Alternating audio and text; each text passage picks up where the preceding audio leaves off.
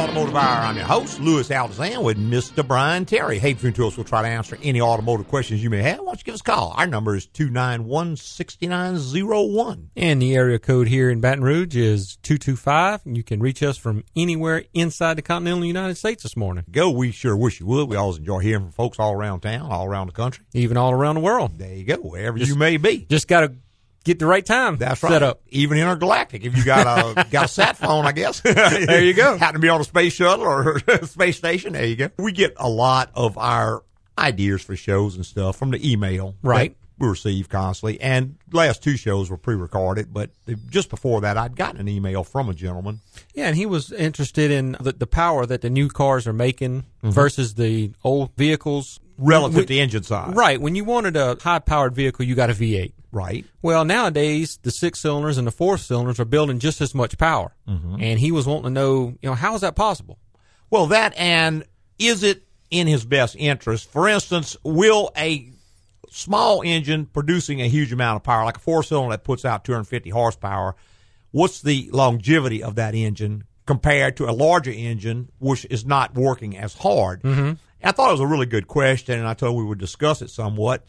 And the ultimate answer, I guess, is that, like everything else, it's going to depend on the way the vehicle is operated. Right. For instance, if you have a grocery getter, for lack of a better term, this is a car that you're going to run your errands in, maybe go on vacation in, put around in, go here, go there, go to all the places that you want to go. But it's not something where you're going to be towing anything with it. You're not going to be using it for a high-performance vehicle.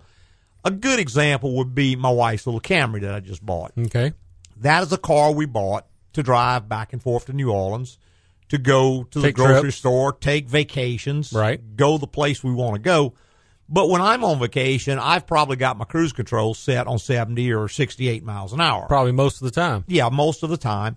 I am far more interested in fuel mileage and all that than I am really making a whole lot of horsepower, really running the car hard. So for me, a 4-cylinder engine is a very logical choice. Sure.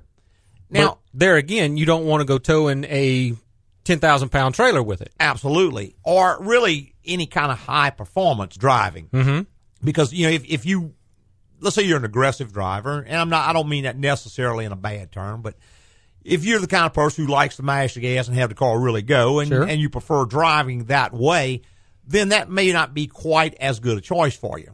Because the way they do make that kind of horsepower with the smaller engines these days is, among other things, a lot of them are turbocharged. Right. Now, what a turbocharger is doing, the exhaust is spinning a little mechanism that is pumping air into the engine. Now, when you force more air into the engine, you can add more fuel because the mixture has to remain 14.7 to 1. Correct. The more air you put in, the more fuel you can put in, the more violent the explosion is going to be, which is going to drive the piston down harder, which is going to make more power. Correct. And that's all the basic formula that they've had forever and ever and ever. But with an engine with a turbo, you have a lot more complicity with that engine versus a V8 making that same power. Oh, absolutely. I remember when I was a kid and I used to race cars, and they said the only thing better than cubic inches is cubic money. And a bigger engine is not going to work nearly as hard to produce the same amount of power. Correct. So that can be a distinct advantage if you want a high-performance car or you want to tow a heavy weight with it. You would not want a 4-cylinder or a 6-cylinder that you're using under those conditions, because even though it's maybe producing 250 to 300 horsepower, same as that V8, the torque curve and all is going to be considerably different. Right. And the amount of labor that engine is doing, it comes down to a factor we call duty cycle. And that is, this can produce 300 horsepower, but not 100% of the time. The duty cycle on that engine is going to be much, much lower because it is straining so hard to do it. Just running pretty much at maximum efficiency to do this. Whereas a larger V8 type engine is running at maybe 50% of its capacity to produce the same power. And so it just depends a lot on the way you're going to drive the car. Now, if you want fuel mileage, again, a smaller engine is going to be the way to go. Now, with this small engine, and I guess I should say with the turbocharger, other things come into play. When you are spinning this mechanism 10,000 RPM, the lubrication requirements for that engine are different from, say, a V8 engine that's doing the same thing. Most of those are going to require a synthetic oil. Sure. They're not going to request it or advise it. It requires a synthetic oil. Oil changes are also much more critical, even though that's not necessarily reflected in their maintenance schedule. Right. With the maintenance schedules, as we've said a million times, they are blue sky, way out there estimates for the most part. They ask the engineer, what is the longest we can possibly go between oil changes? And, of course, his first question is, how long is the engine going to have to last? Right. Well, 100,000 miles. Okay, well, you got to push it out this far. Right. What's the load on the engine? Well, it's going to be average of this. Okay, you can push it out this far. Now, if you change any of those factors, for instance, you say, okay, the load on this engine is going to be 75% of the time. Well, now that requirement comes way, way down. Or if you say, I need this car to last 250,000 miles. Well, that rating is going to be cut by a factor of 3. Because as you push this out further and further, you're picking up other complications. With a turbocharger, the oil is going to run hotter because it's cooling that turbo. It's being strained a whole lot more. And even if the oil can hold up, the additives normally cannot. Right. So if you're going to have that kind of car and you're going to use it, you need to look at the maintenance schedule and go to the severe service schedule. Nobody ever thinks they're severe service. Right. But if you look at the schedule, normal is actually ideal. And severe is really pretty much normal for the way most people drive. But everybody considers the way they drive as normal. Normal, right. And that's just human nature. But let's say making very short trips. You're just putting around town, and your average trip is 3 to 5 miles. That's severe service. Sure. That is not normal service as the engineers see it. Same thing if you are down on that accelerator 75% of the time. That is not normal service. That is heavy-duty or extreme service. Correct. So if you're going to buy one of these little rockets, that small engine with the high output, you got to remember it is straining a whole lot more to produce that. Some of the power gains have come from direct injection where they can time the fuel to the other events. But you get more complications from that. Far more complications. They have the variable cam timing. Now they can time the cam to the event. So they are making more horsepower by being able to time a lot more things. At one point, way back, about the only thing you could time was ignition timing. Sure. You could turn the distributor and set ignition timing, and that was it.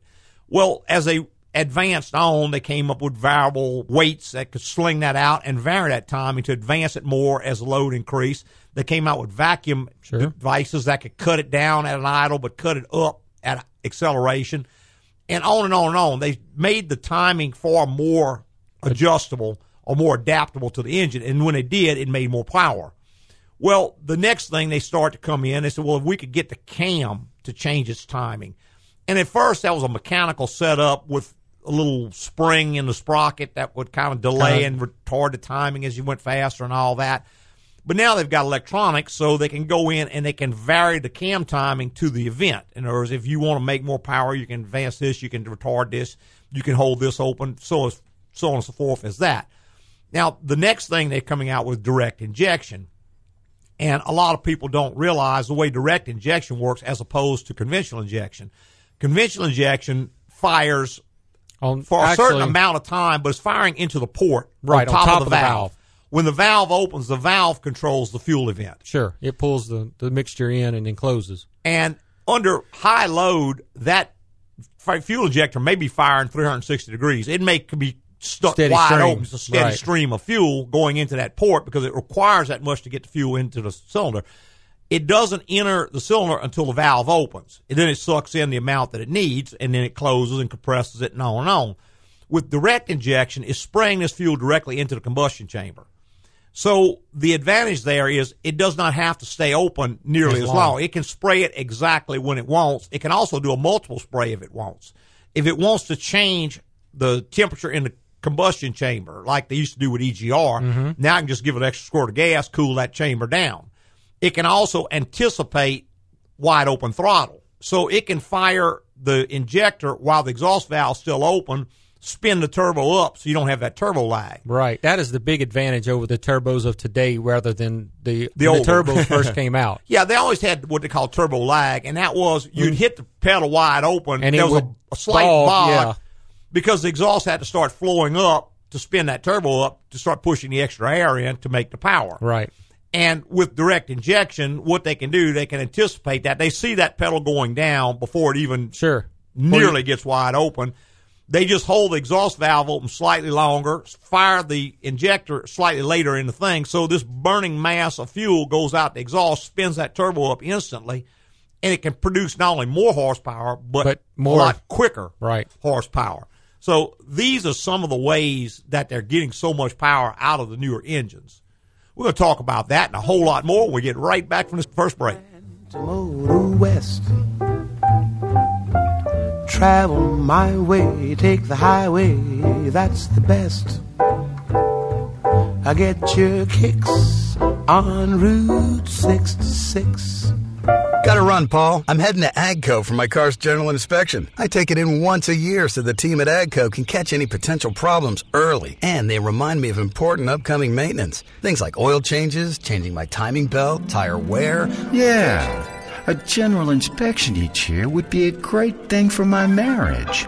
Paul, thanks for bringing Marie in for her general inspection. Overall, she's in great shape. I did dial back her shopping system to save you a little money, and her nag button was stuck, so I loosened that up so you can work on your golf game and not those honeydews. As far as preventive maintenance, you've got a big anniversary coming up in April, so put that on your calendar. And I'd suggest flowers for no reason and more compliments. And AGCO saved me thousands of dollars. Paul, are you listening? Oh, yeah. Sorry. Sounds like I need to take Marie, my car, into AGCO for a general inspection. Keep your car on the road longer. Schedule your general inspection today at AGCO Automotive. AGCO, it's the place to go.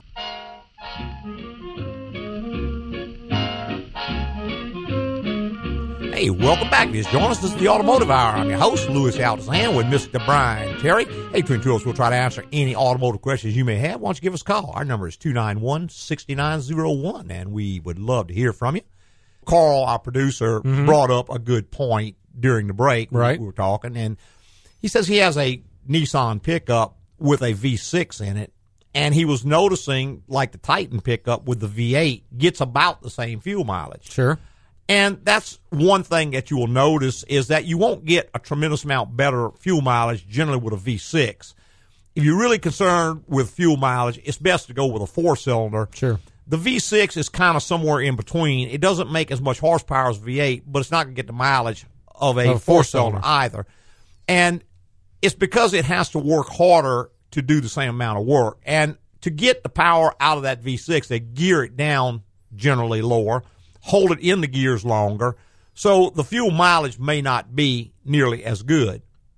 So it's kind of one of those things that I bought a V6 when I bought my pickup, but it's because I wanted the V6 GM engine. Right. Just my experience is that V6 engine is a better engine than the V8s they build. Well, and for what you're using it for, it's perfect. Right. I mean, you're running up and down the highway in it, unloaded, just using it for transportation. That's right. I'm not towing. I'm not pulling anything. Right. Whereas I've got a crew cab with a V8 with the 5.3 in it. Right. And I do a lot of towing with it. That's right. And they get about the same amount of mileage between the two of them. They do. The mileage is not the reason why I selected that particular vehicle. As opposed to the Camry, the mileage was the sole reason. Sure. I selected that exact vehicle. And you can notice we went up to Gatlinburg last week, and I was monitoring my fuel mileage pretty closely. And on the flat ground, and when I'm below, say, Gadsden, Alabama, you own pretty flat-ish ground. Reasonably. And I was averaging about 44 miles to the gallon. But outside of Birmingham, when I started getting into foothills, when I got between Birmingham and Chattanooga, my mileage dropped to about 41 miles to the gallon. Right. And at first, I was a little bit confused, but then I started watching the tachometer. And this RPMs thing is downshifting quite a bit more. Right. My RPM in the flat country was somewhere around 1,600 at 70 miles an hour, whereas it's jumping up to 2,500 very frequently. To still maintain the 70 miles an hour. Now, to the driver with that 8-speed transmission or 10-speed, whatever it is. You don't know it. You don't really notice it unless you look at the tachometer because it shifts I guess, so smoothly and so quietly that you just don't really notice it. But if you watch the tachometer, you can see the difference. Right. And again, it's the same thing. More load takes more fuel. Mm-hmm. There's fuel, gasoline is energy. And it requires a certain amount of energy to move a certain amount of weight, a certain speed over a certain distance. It's not unlike if you're on your bicycle. If you're just cruising along on flat ground, it requires a certain amount of energy. Start going up a hill, and you'll notice it takes a whole lot more energy to maintain the same speed going uphill. Again, energy is gasoline in the case of a car. So you're going to burn more gasoline. And again, the more the engine is working, the harder it's working. The more fuel it's going to use. The more it's going to use. I guess it would be like me riding a bicycle compared to some bike riding from Tour de France with legs that big around. He doesn't have to strain at all to go up this hill, whereas I'm working my behind off to do the same thing he's doing. Let's take a phone call. We've got Sammy online. Good morning, Sammy. How you doing this morning? Doing great, sir. Good morning. I've got a 03 F-150 V6 automatic. A couple of days ago, or yesterday, I think it was, and then today, I get in and crank it up, and I notice a series of beeps coming down from, I can't really pinpoint where it's from, but it sounds like it's coming from down by my left foot. Okay. I have no engine light or anything like that, but it's a series of beeps that comes on and beeps 5 1-second beeps, then it's silent for 2 seconds, 5 more consecutive 1-second beeps. It does this 5 times and then it stops. Do you have any idea? Yeah, that's some sort of a code. It's a code 55. You have no lights on at all on your dash? Right. No lights come on at all on the dash. No, sir. They all work because, when you first crank. Yeah, when you turn to on, they all light up? Correct. I would have to look that up, Sammy. I'm not familiar with it, but it's a code 55 in one of the modules. The only way to know for certain will be to scan it. We've got a Ford scan tool, and we can go in and scan it and find out which module is holding a code. You see, your power control module is going to set a check engine light. And with the transmission module, generally it's going to flash the overdrive light or something like that. Airbag has an airbag light, but you have other things like a chassis control module and a body control module which don't have a light. So they can't set a light because they don't have one. I would assume it's one of those modules. In a Ford, you also have a general electronics module. And I know on the F-150s, we've seen a lot of problems with what they call the intelligent fuse box module.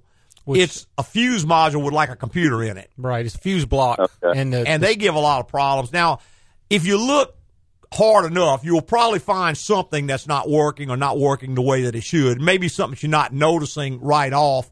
It could be something like the rear window defogger's not working. You said something that just hit me. My airbag light has been on for, I don't know, for quite a while. Well, there you go. And it could be that. I never paid any attention to it because, they didn't have to have it to get inspected. And, Right.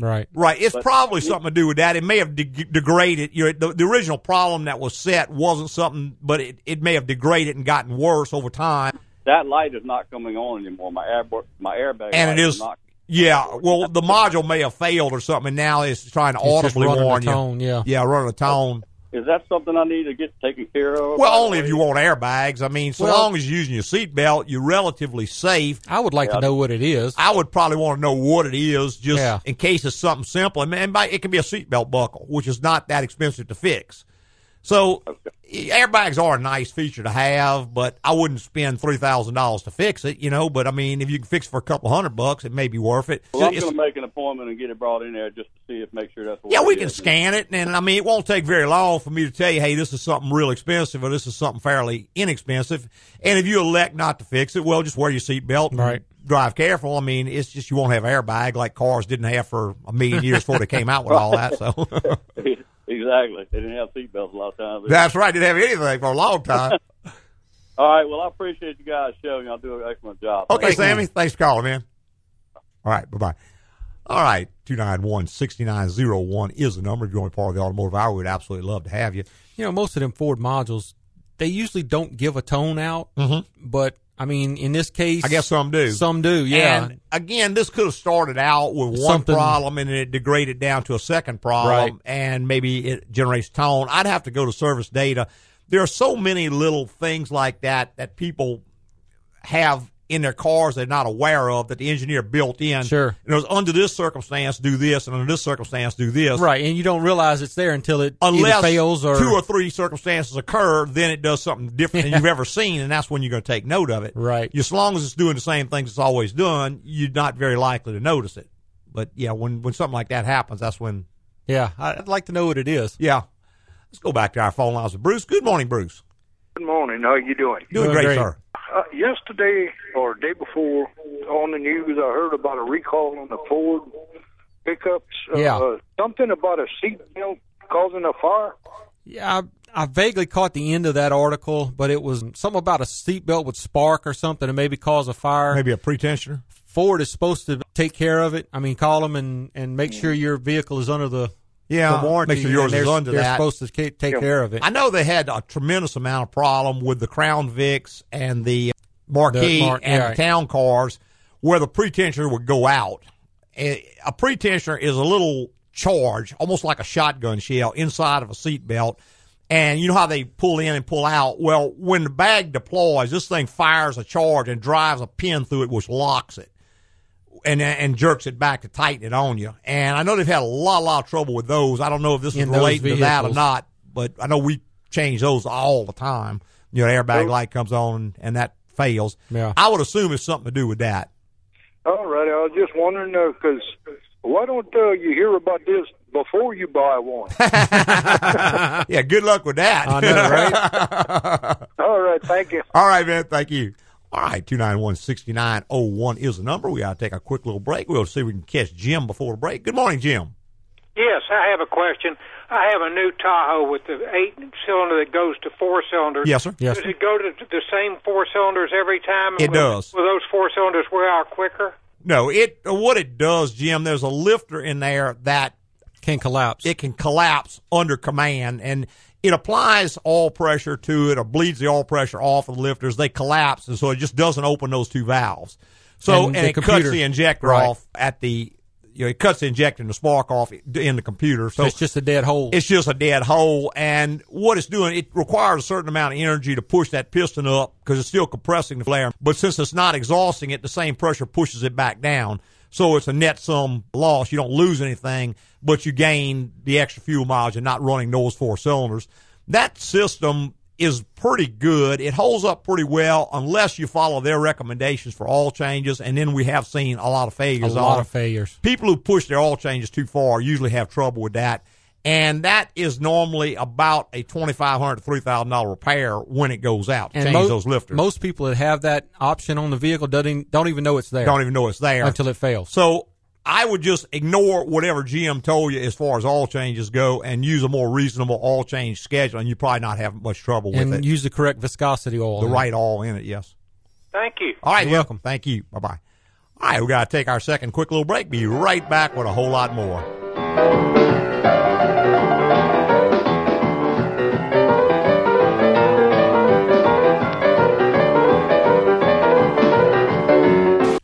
We can shop tomorrow. I'm off to AGCO for my car's general inspection. I take it once a year so the team at AGCO can catch any potential problems before they become huge repairs down the road. You know, things like small rattles and shakes can become issues, and you never can be too... A general inspection each year would be great for my marriage. Kate, thanks for bringing David in for his general inspection. Overall, he's in pretty good shape for an older model. I replaced his sensitivity regulator, which was getting a little worn. His not listening to my partner and leave the seat up lights were both about to come on, so I fixed that. As far as preventive maintenance, more fiber, less beer, and watch his portion control, especially on the weekends. And thank goodness for AGCO. Kate, are you listening? Yeah, sorry. Sounds like a general inspection from AGCO can improve my marriage. I mean vehicle. Improve my vehicle. Keep your car on the road longer. Schedule your general inspection today at AGCO Automotive. AGCO, it's the place to go. Loud noise of the riveter, I don't mind it, cause the man with the whiskers has a lot behind it, but I can't. Hey, welcome back. If you just joined us, the Automotive Hour. I'm your host, Louis Altazan, with Mr. Brian Terry. Hey, between two of us, we try to answer any automotive questions you may have. We certainly appreciate you spending your Saturday morning with us. And Mr. Bruce had called about the Ford recall, right. and Carl was nice enough to go during the break and look it up on the internet, and it is certain Ford trucks. It's not all of them. Apparently, the ones built at the Clay Como assembly plant or Dearborn plant, and it's only some of them. It's about 2 million, right? And I know Ford makes a whole lot more trucks than that, so it's not going to be all of them. But it is the pretensioner on the seatbelt. It can produce a spark, which can set the carpet on fire. Gotcha. Under certain conditions, and while it's probably not likely this is going to happen, it is possible it could happen. So then, out of an abundance of caution, there's a recall, and yeah. But if you simply call the Ford dealer, they'll tell you by your VIN number if your truck is under this particular. And then they can make arrangements if it is to get it in and get the new parts put on it. And a lot of times we get people who will ask, well, why did I receive a letter? Because what they do, the first person who bought the vehicle is going to get a notice at the address they had on file when the truck was sold. Correct. Now, that means if you bought the truck used, even if it's only got 1,000 miles on it, when you buy it, it's going to the original owner.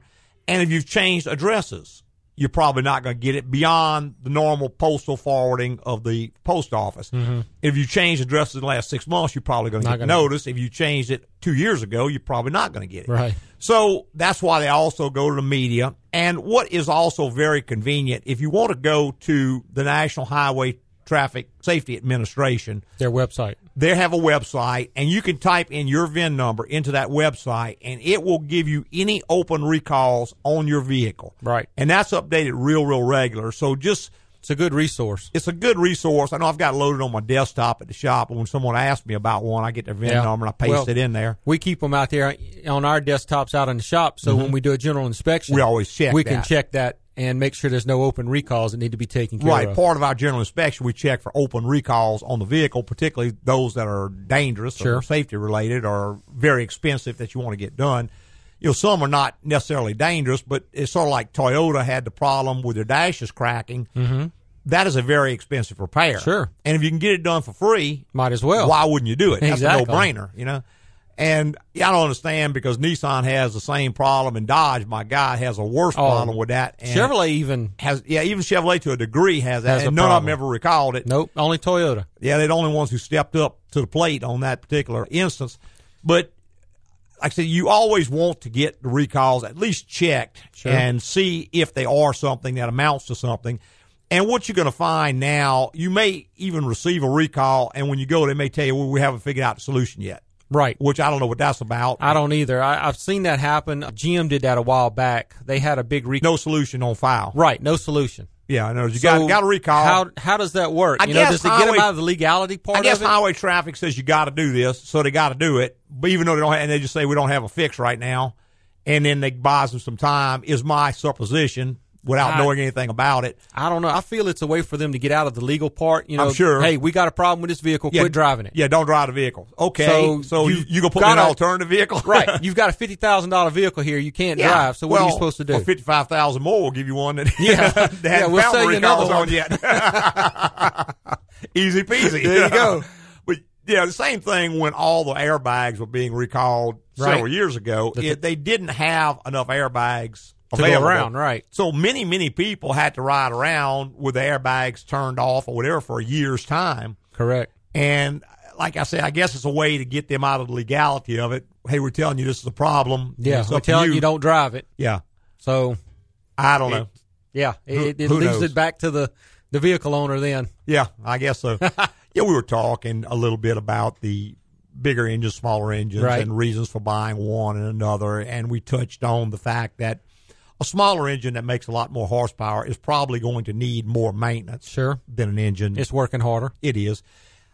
Another thing about maintenance, you have to remember the maintenance schedule that comes from the manufacturers. What's happened for whatever reason over the last several years is that a lot of the companies that rate vehicles, one of the things they're looking at now is how much maintenance is required. The lower the maintenance required, the higher the rankings they give the vehicle. Right, the better the vehicle looks. So what they do is they're not going to look at this vehicle beyond 100,000 miles anyway. But if you can cut that down, it makes your vehicle look more maintenance free. Sure. And people buy based on that. Free, so anything that people are willing to buy, it doesn't matter if we trade the long-term future off completely on the vehicle. If it's destroyed at 100,000 miles, That was not our problem. That was what it was designed for anyway. Yeah, not our problem. We says 100,000 mile life, and that's what you got. And anything after that, yeah. But a lot of folks, for any number of reasons, just can't afford to buy a new car every 100,000 miles. Well, I know you're in the same boat I am. Absolutely. You know, you've got an 02, I've got an 06, and I'm not ever planning on getting rid of it. Well, that's right. I hope my truck will take me to the end of the road. There you go. I'm not ready to drive any longer. Even my new car that I just bought, I mean, I've already got over 10,000 miles on it. I hadn't had it about 4 months. Yeah. 4 or 5 months. I've already got 10,000 miles on it. So it's going to get on up there. It's going to get up really fast. And, I don't want to have to throw this car away at 100,000 miles. Sure. I haven't gotten my money's worth out of it. A car, to me, is nothing more than a way to get from point A to point B. Right. My prestige isn't tied up in this car. I'm not trying to impress anybody. All I want to do is get from point A to point B reliably. Right. And so, therefore, if I'm driving an 02, if I'm driving a 16-year-old truck, I really don't care. Right. If someone looks down on me because of that, I really don't care about their opinion anyway. In fact, I think it makes me look pretty darn smart. There you go. But it just depends. If you are leasing a car and you're going to turn it in 3 years, that's one set of operating conditions. Right. And you may not be concerned about how long it lasts. Well, and on the other hand of that vehicle has to be in a certain condition. Well, it can't be knocking or transmission burned up. When you trade it, when you get ready to end the lease. But if you will at least follow the maintenance schedule, their recommendations, it's going to make it for the 35,000, 40,000 miles you got on it. You can trade it in, and you really don't care what happens beyond that. That's fine. I have no problem with that. If you can afford to go and buy a new car every 100,000 miles, you can pretty much follow their maintenance schedule. Right. You have a higher risk of problems because we're seeing Ford products coming in almost every day with transmission problems at 80 and 90,000 miles. Well, GM vehicles with engine trouble at that same mileage. That's right. A lot of the, like I said, displacement on demand, like Jim was asking about, one of the trays will get hard because they all hadn't been changed enough. The lifter will flip around in there. Well, now it collapses and the engine starts running bad. The heads bad. have to come off the motor, has to come completely apart. So now you got a $30,000 repair. You're not ever going to save enough money on all changes to make up that one repair. And that's only if you're lucky enough that lifter just spun around one time and stopped. And didn't tear the cam and didn't shaft eat the cam up. If it ate the cam up, now you're into a new motor, basically. Exactly. But a new engine. Same thing with lots of stuff like that, transmissions and everything else. Right. The point is there are far fewer items on the maintenance schedule. They are pushed out way further than they used to be. But those items that are on that maintenance schedule are absolutely critical. Sure. You can't just say, well, I'm not going to do that right now. Well, you can. But you yeah. almost surely will have. I mean, your odds of a problem go from maybe 3 to 5% up to 50 to 80%. Sure. When you don't do the maintenance items, because it's already an absolute blue sky maximum. Extended maintenance, yeah. I saw a car the other day, and they say go 10 years on the engine coolant. Now, how depleted do you think that coolant is in 10 years? I mean, after 5, it's already at 5. We're 7. checking the pH, and it's at 7. That means it's totally neutral, which means it has no more reserve alkalinity. By 10 years, this stuff is acidic. It's already attacking all the metal in the car. Well, sure, it's a throwaway vehicle. Well, and you can't get rid of, you can't drain 100% No, you can't. So you're going to get probably 60 to 70%, depending on how thorough you are. Right. But you can have 30%, 100% depleted coolant in this engine. So therefore, when you remix, when you put the new coolant in, you're going to deplete. You're going to. If you'd have changed it at 5 years, like you should have, then what was left in there wasn't 100% depleted. What remained is still probably okay. Right. It wouldn't have messed the mixture up. It's just if you have to err, you want to err to the side of caution. Of course. Where the gamble is such that you're going to lose thousands of dollars to gain. You know, you're gambling pennies against hundreds or thousands of dollars. It just is not a good gamble. And you know me, I'm an odds player. I don't carry a lot of insurance because I manage my risk. Right. I look at a risk and I say, okay, what's the likelihood it's going to occur? How much is it going to cost? Can I afford that? Yes, I can. I don't have to insure. Mm-hmm. Now, when I'm looking at liability insurance on my car, okay, it's not likely to happen, but the odds, if this could be $1 million lawsuit, I cannot come up with $1 million. Sure. When I look at an extended warranty, okay, a big repair is going to be $3,000 or $4,000. You know, it's going to make me mad, but it's not going to wipe me out. I do not have to insure that. Mm-hmm. So you just have to look, can you afford the risk, and what are the risks? Now, when you're looking at something like a transmission service, which on average is maybe $200, right, and the ramification of not doing it is $8,000. Yeah, $4,000 to $8,000. Then that's really not a very good gamble, particularly when your odds of a problem go up exponentially when you don't do it. Now, most of the maintenance schedules today will tell you around 100,000 miles on a transmission service. I changed mine at 50. Right. Now, admittedly, I do own an automotive shop, but you know what? I still change mine at 50,000 because I've seen the difference between going to 50 and going to 100. You're right. At very, very most, if you're very easy on the car, I would maybe push it out to 75. And that's starting to accumulate a lot more risk. It's just the risk outweighs the reward at some point. I mean, you can go to the casino and play craps. Oh, yeah. And you got a big reward there. But you got a lot of risk. Very, very little chance you're going to get it. Exactly. Let's go back to our phone lines with Herb. Good morning, Herb. Good morning. Good morning. I want to ask you a question, and I can't think of the darn name of it because I had my brain worked on it and I messed up a little bit of it. But anyhow, the Ford you was talking about, it's got double clutch transmission. Yeah, and you was talking about one the other day. Mine's got about 53 or 4,000. I was thinking about was fixing to get it changed. You let y'all change the fluid and all that, and then I said, well, this darn thing ain't gonna last. Well, why waste my money on it? But what do you think about it? Do y'all think I ought to get the transmission going and change it? Because he don't drive it very much. Well, that's about the only thing you can do to try to prevent a problem, Herb. I mean, you know, it's like everything else in life. Not everyone fails. It's just a higher percentage than I think is acceptable seem to have problems, and the cost of repair is excessive. But, I mean, if you can have it serviced and lower your odds of failure, you just got to kind of weigh it out like we were talking about before. It doesn't cost that much to service, and it does greatly lower the odds of it. It doesn't eliminate the problem. But what we're seeing on a lot of them is the valve bodies wear out because you have a steel valve and an aluminum valve body, and if you get contamination in the fluid or the fluid breaks down, these valves are being pulsed. It's not like the old off-on days where you had a solenoid. They've got a pulse width modulated valve, so it moves constantly. It wears the valve body out. Fluid starts bypassing the valve, and that's when the transmission goes south. So if you keep a cleaner fluid and a fluid with all the additives intact, you're going to do a whole lot better as far as that problem. Now, that can't prevent an electrical problem. If an electrical servo goes out, it's just going to go out, or if a gear breaks, it's just going to break. That's design issues. You can't prevent those. But it will definitely increase your odds of a problem on a lot of factors. So, I mean, to answer your question, unless you plan on getting rid of the car before 60,000 miles, I would probably recommend go ahead and service it. Okay, well, don't want to get rid of it because it's just clean as a pin. I don't go nowhere in it but around town and New Orleans. You know, so. Yeah. Okay. I would probably go ahead and have that service just to increase my odds. You can't say it's going to wipe out the odds completely. You know, I had a guy tell me one time, well, I service this thing every 50,000 miles and a solenoid went out or a gear broke. Well, yeah, that can happen. You know, if they didn't weld that reaction shell right when they built the transmission, you can change fluid every day. It's still going to break at some point when it gets loaded enough.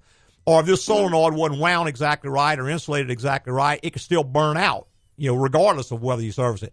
It's just going to greatly decrease the odds of a lubrication-related problem, which are the majority of problems. Okay. Well, I'll be checking my doctor's schedule, and then I'll set something up with you then. Sounds good. Thank you then. All right, Herb. Thanks for calling, man. Bye-bye. All right, take our last little break. We'll be right back with more on the Automotive Hour.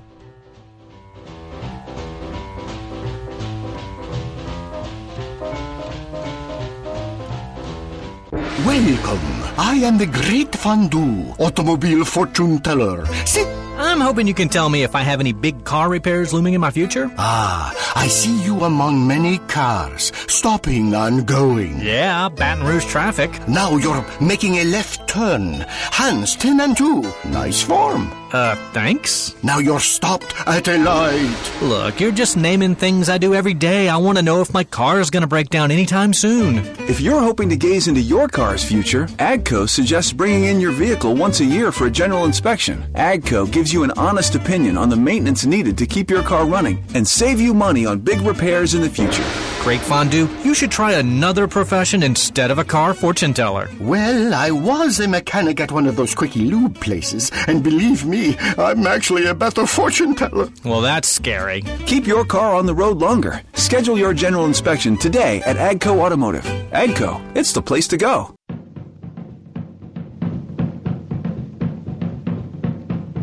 Hey, welcome back to the final segment of the Automotive Hour. I'm your host, Louis Altazan, president of AGCO Automotive. Got our lead tech, Mr. Brian Terry, right here in the co-pilot seat. Hey, between two of us, we'll try to answer any automotive question you may have. Why don't you give us a call? Our number is 291-6901, and we still got a few minutes left. We can get your question answered for you. But you happen to miss your opportunity this morning, you can always visit our website, which is agcoauto.com. That is AGCOAUTO.com. There's a contact bar on each and every page. Click the button. A little form's going to pop up. Just general information about the vehicle we're working on and your complaint. Send it on in. There you go. Couldn't be any easier than that, and I'll get an answer back to you within 24 hours, sometime sooner if I happen to be near a computer. Depending on part of what day it is and That's right. Where you're at. That's right. Well, some days I just kind of get caught up. Generally, during the week, I'm at home, and I'll check my email first thing in the morning, and I try to check it late in the afternoon, but sometimes I just don't get to it. But within 24 hours every single time, and sooner a lot of times. And should you happen not to get an answer back, check your return address, because if it's typed wrong. Yeah, make sure you typed it in correctly, because if there's a wrong character or whatever in there, or if you put a .com instead of a .net or something like that, I'm not going to be able to send it to you. When I hit the button, it's just going to bounce back at me. Also, check your spam folder, because if you have your security settings real high and they see a server that sends out a lot of email, they may consider it as spam. And just automatically put it in that folder. Put it in the trash folder. So check your trash folder, particularly if you have a commercial email account. Like if let's say we have a lot of guys in Baton Rouge that work at Exxon or work at LSU. Those are large commercial servers. Right. And they have higher security settings than us. So if you send it from work, it may go to a spam folder. It may not get in. It may even get blocked in some cases. So always check those things. I don't ever ignore an email. Every single one gets an answer. So if you hadn't received it, there's generally a reason. We were talking just a second ago about how even if you do the maintenance, you can have a problem. What it does is decreases the odds of the problem. And every time you start talking about, somebody's going to pop up and say the converse of that, which is, I never maintained mine and I never had a problem. Well, you got lucky. Sure. And some people are going to get lucky. There are people who are 300 pounds overweight, drink, smoke, carry on, and live to be 85, 90 years old. Sure. It's just they got lucky. Maybe they had a cast iron constitution. And you can't count the non-occurrences. They may have lived to be 110 if they hadn't done that. Who knows? You can't count the non-occurrence. But there are people who do not take care of their cars and don't have problems. They just got lucky. But the vast majority, it's sort of like any statistic. If I take one, then it's really not a very good. A sample of one is not an indication of anything. Let's say we've got a young man here and he's 50 years old. Both his parents died in their 50s of natural causes. That doesn't mean he's going to die at 50. He may live to be 100. It just means his odds of dying are higher. Greater. Now, he may die before that. He may die after that. It's just, if we take 250,000 people whose parents both died at 50, then you're going to see a definite movement that way. It doesn't mean every single one will be that way, just like it doesn't mean every single car is going to react the same way. Some of them, everything just happened to get put together exactly right on this car. Yeah, I've owned one. And like I said, it got drove hard. Put up wet. I mean, and it just lasted. And it's still running today. That's right. But for the most part, if you take care of your car, you are going to greatly diminish the odds far in excess of the money you spend on maintenance. And we've said 1,000,000 times, the definition of maintenance is something you spend that doesn't cost very much that prevents something that costs a whole lot. Now, if that's not the definition, then it's not maintenance. You have places that try to sell you a fuel injection flush, or a lower crankcase flush, or all those sorts of things. Those are not maintenance because they do not drastically decrease the odds of a problem, and they cost disproportionate to the benefit. So that is not something you want. They're a great disservice to the public. Sure. Not only do they do no good, but they sap away dollars that could be spent on something that does do good. And they could cause a problem. And in many cases, they can cause a problem, like with transmission flushes and all that. Right. They create a problem. So these are things you have to know the difference, follow the schedule, base it on your usage. Realize that schedule is to get you 100,000 miles and no more. And you're way better off to err slightly towards the shorter side than you are to push it out to the maximum. I see we're just about out of time. I'm going to start winding on up, getting ready to get on out of here. I'd like to thank our podcasters for listening this week and every week. Go to your favorite broadcast or rebroadcast service, whichever that might be. Find a written review and fill it out for us. There you go. If you see a written review on there, you can fill it out. What it does is that when folks type in a generic term like auto repair, we'll pop up close to the top of the list so more people click on us. More people click on us, the higher our ratings. The better our ratings, the longer it'll let us hang around here. Yeah, if you start having a one rating, share, they're going to pretty much bump you to the bottom of the list. That's right. That's it. Give you the boot. There you go. Hey, preceding was opinion based on our experience in the automotive industry. Have a great weekend.